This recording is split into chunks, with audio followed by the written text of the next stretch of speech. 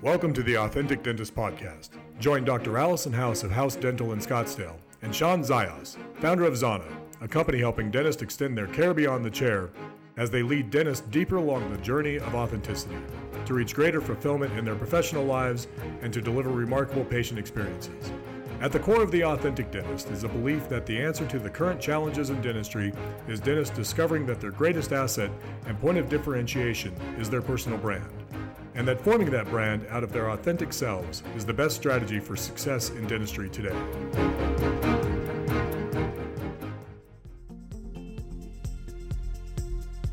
So this podcast is brought to you by Zajas, and Zajas makes electric toothbrushes, but it's more than that.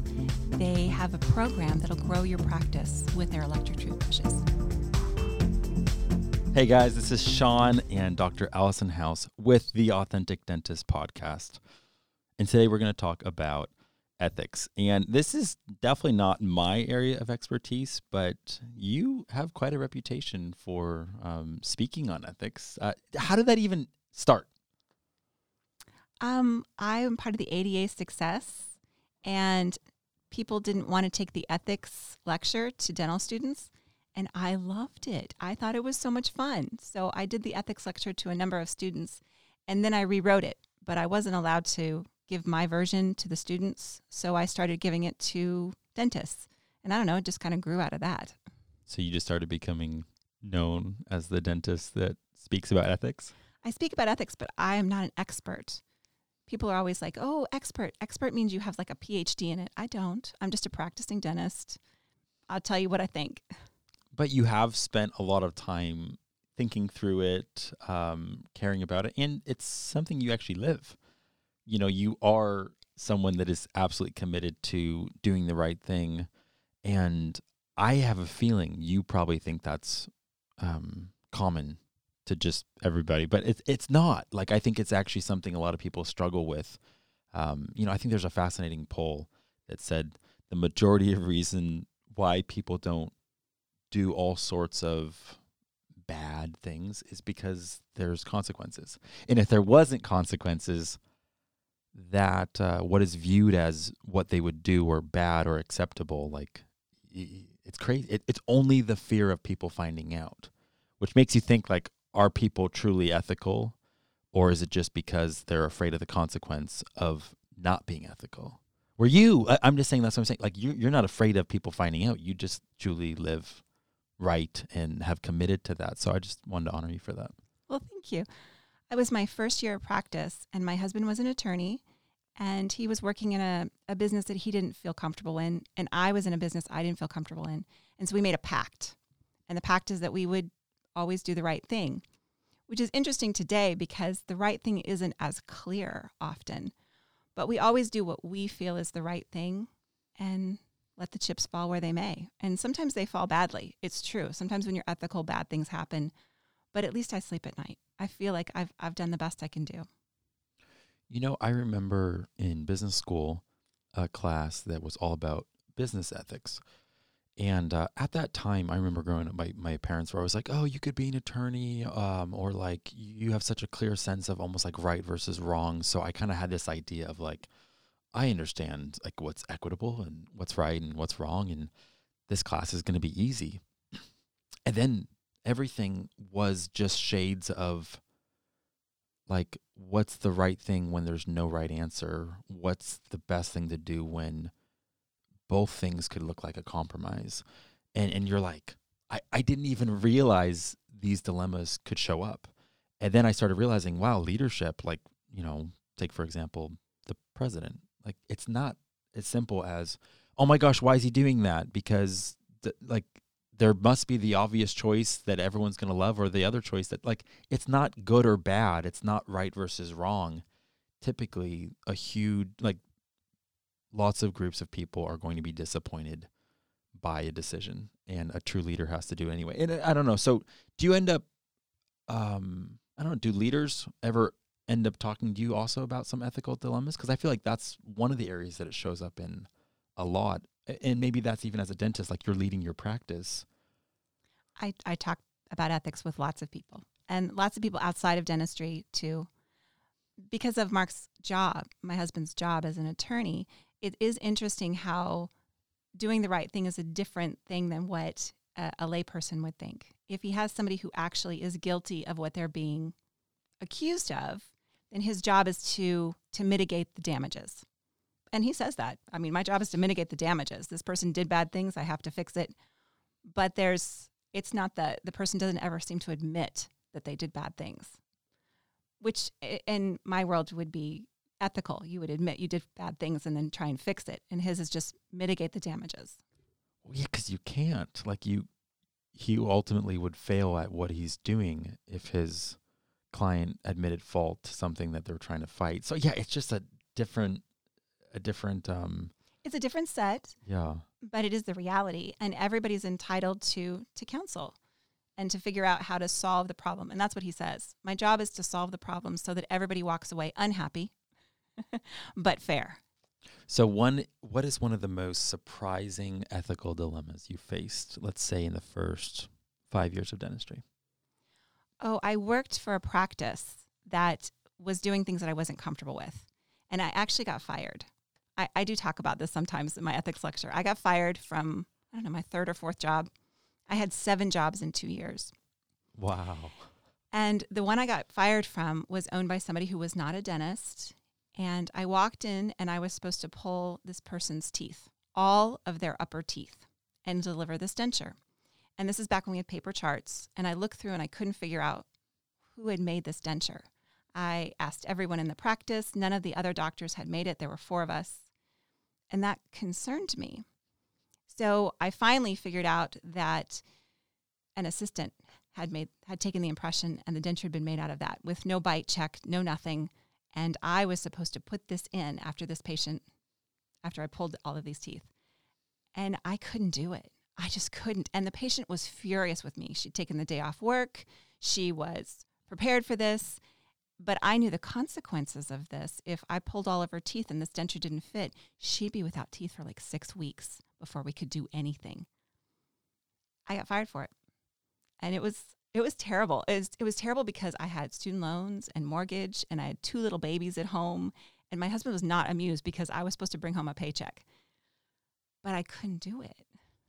I mean, that's crazy though, because that's why it's like when you look at the idea of like an ethical dilemma on paper. Oh, if someone asks you to do this, like imagine you're in school and you're reading about the situation. It's like, oh, obviously, you know what the right thing to do is you don't pull the teeth, and it's an inconvenience. But you don't fill that in with, oh, but wait a second, there's people relying on me. Oh, and I'm only X amount of time into this job. Oh, and I actually need this. Oh, and like with confidence before my spouse, like everything else that factors in. Well, I always think, what if I was the sole breadwinner in our family and we have all this debt, 2 little kids, and I get fired from my job? That's a big deal. I at least had somebody on the other side that could pay the bill for a couple of days while I found another job. I mean, it's hard. It's hard to do the right thing. But it's always, it is always worth it. And I love that's what you and your husband said about it helps us at least to know that we can sleep at night because we don't ever wonder, like almost like, did we sell out? You know, I mean, that's got to be the worst feeling. And if that's you and you're listening to the podcast, it's like I've been in places where it's not that obvious. And well, that doesn't mean I haven't made mistakes. I have certainly made mistakes in the practice, but I feel like there are mistakes that I didn't know. I didn't willingly walk into something that I knew I shouldn't do. But that doesn't mean I haven't made mistakes. I mean, that's life. I'm human. Yeah, but it's like, what if someone actually understands that they just made the wrong choice, like willfully, like kind of with their eyes open, and it's like they're trying to live with that? Like, I don't know. I'm trying to think of. I always think we've been given a gift. I mean, we are allowed to surgically do something to someone's body. That's a gift. And we have to use it wisely and judiciously. And we can't just cut on somebody in any fashion until we feel confident that we know what the outcome is going to be. And that does not mean that the outcome is always perfect, but at least we walk in feeling like we're doing the best that we can possibly do. Amen. So yeah, just the other day, I was faced with a ethical dilemma, which I guess it didn't start off as a dilemma. It was just, my wife and I were at the gym, and we get out of a session, and all of a sudden I'm like, my car got hit. Like, what?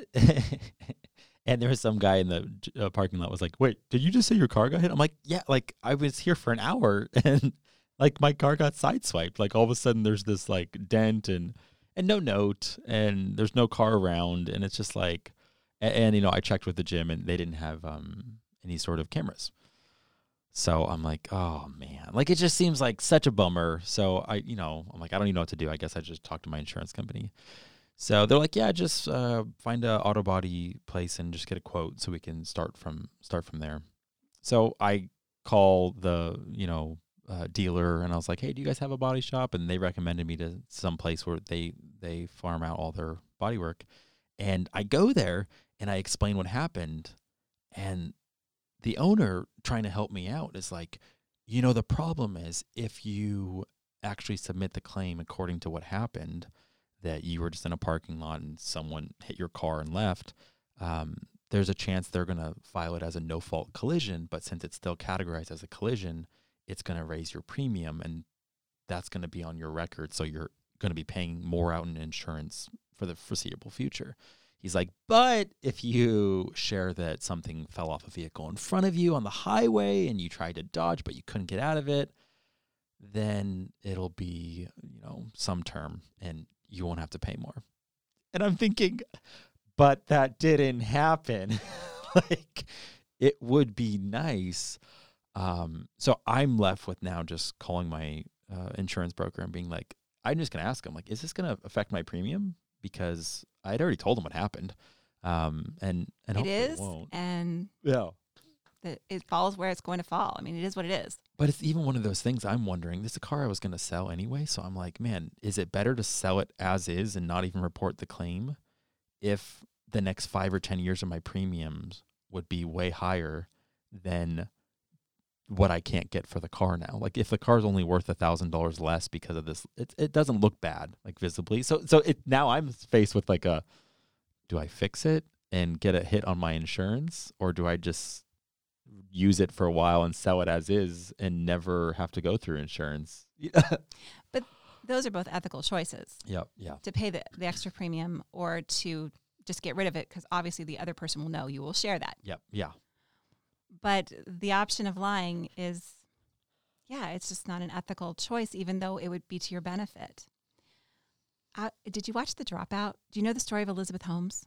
No.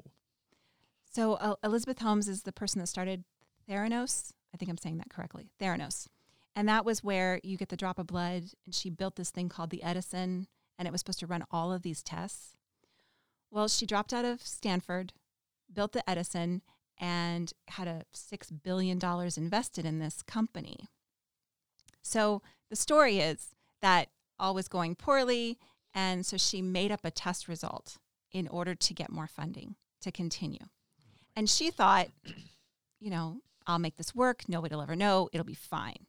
Well, then things start to spiral out of control. And I think she was convicted of securities fraud and is going to spend like 10 years in prison. Maybe she hasn't been sentenced yet, but I know she's been convicted. She's going to prison. And as I was watching this, I couldn't help but think about the ethics because, she made one bad decision. And then because of that, she just kept making bad decisions. And I think that's what happens to us. You make one bad decision and you've stepped over the line. And then you're like, I've already stepped over the line. What's another step or another? And suddenly you're way out in left field and you didn't even know what happened to yourself. So I think that's the thing, is keeping yourself on that side of that line. And we all do it. I mean. No, that's 100% like the slow fade of, if someone sees you 6 months later after that, like a friend of yours you haven't seen in a while, and they might be like, I don't even know if I recognize, like, why are you, like, you might just be telling them a story about how you, like, I remember a dentist friend of mine that will be unnamed was bragging about how on road trips they stop in at places that offer free breakfast just to get the free breakfast, but they're not staying there. And I'm like, A, This is me actually. Like, this is early on when I was going to trade shows. It's actually my dad's friend. And I remember thinking, you're a dentist. Like, why are you being so cheap? Like, and why are you bragging about this? Like, you're not paying the night. Don't get the free breakfast. Like, I'm not proud of you. I'm thinking, that's weird. But that's what I'm saying. Like, you justify the little things and rationalize the little things. And next thing you know, it's not the free breakfast at a Howard Johnson's or that's not a place where whatever. It's lying to your insurance company. Yeah.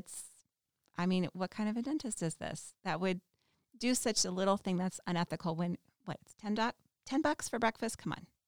So what was your current situation?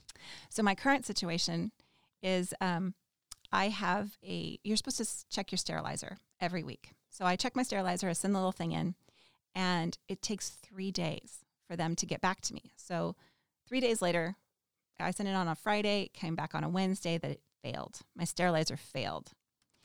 So that means that bacteria grew when they checked it. So I stopped using the sterilizer immediately. It's my backup sterilizer, and we sent another test in. So we won't use it until I get a positive test. Now, this has happened to me once 10 years ago, and it was fine. It was just a bad one test. There was nothing wrong with my sterilizer. But if it comes back and there's a problem, I'm going to have to deal with that because for 3 days, we use that sterilizer with patients. And it will be a nightmare. It will be a nightmare if I have to deal with that. Now, it is my backup sterilizer. I do have records of everyone that I sterilized. So I will be able to piece it all together. But, it's an ethical thing, though. I still have to take care of my patients, even though it makes me look bad. There's all these issues. Like, it'd be more convenient to just ignore it. Yeah. Pretend it didn't happen. It's not a big deal. I haven't got any phone calls and nobody's sick. I'm sure it'll be to just kind of look the other way. Like, you have so many things you need to focus on in your practice. Oh, there's so many other problems. Yes. And almost all of them are linked toward some goal, something you need to do. This is just all of a sudden becomes this headache. Like, really? Now there's a chance. So I think we'll keep our listeners posted on what happens, because if you find yourself in the middle of this, it'll be interesting to kind of It will be awful, just awful. I'm hoping that it will all turn out fine. But again, you can't stick your head in the sand and ignore it because, you've stepped over the line. And what are you going to do next? What else are you going to ignore and allowed to get out of control? I don't want to be Elizabeth Holmes. Thank you for listening to the Authentic Dentist Podcast. To join Allison and Shawn on this journey, hit the subscribe button to never miss an episode. Here's to your success. Express yourself fully. Live authentic.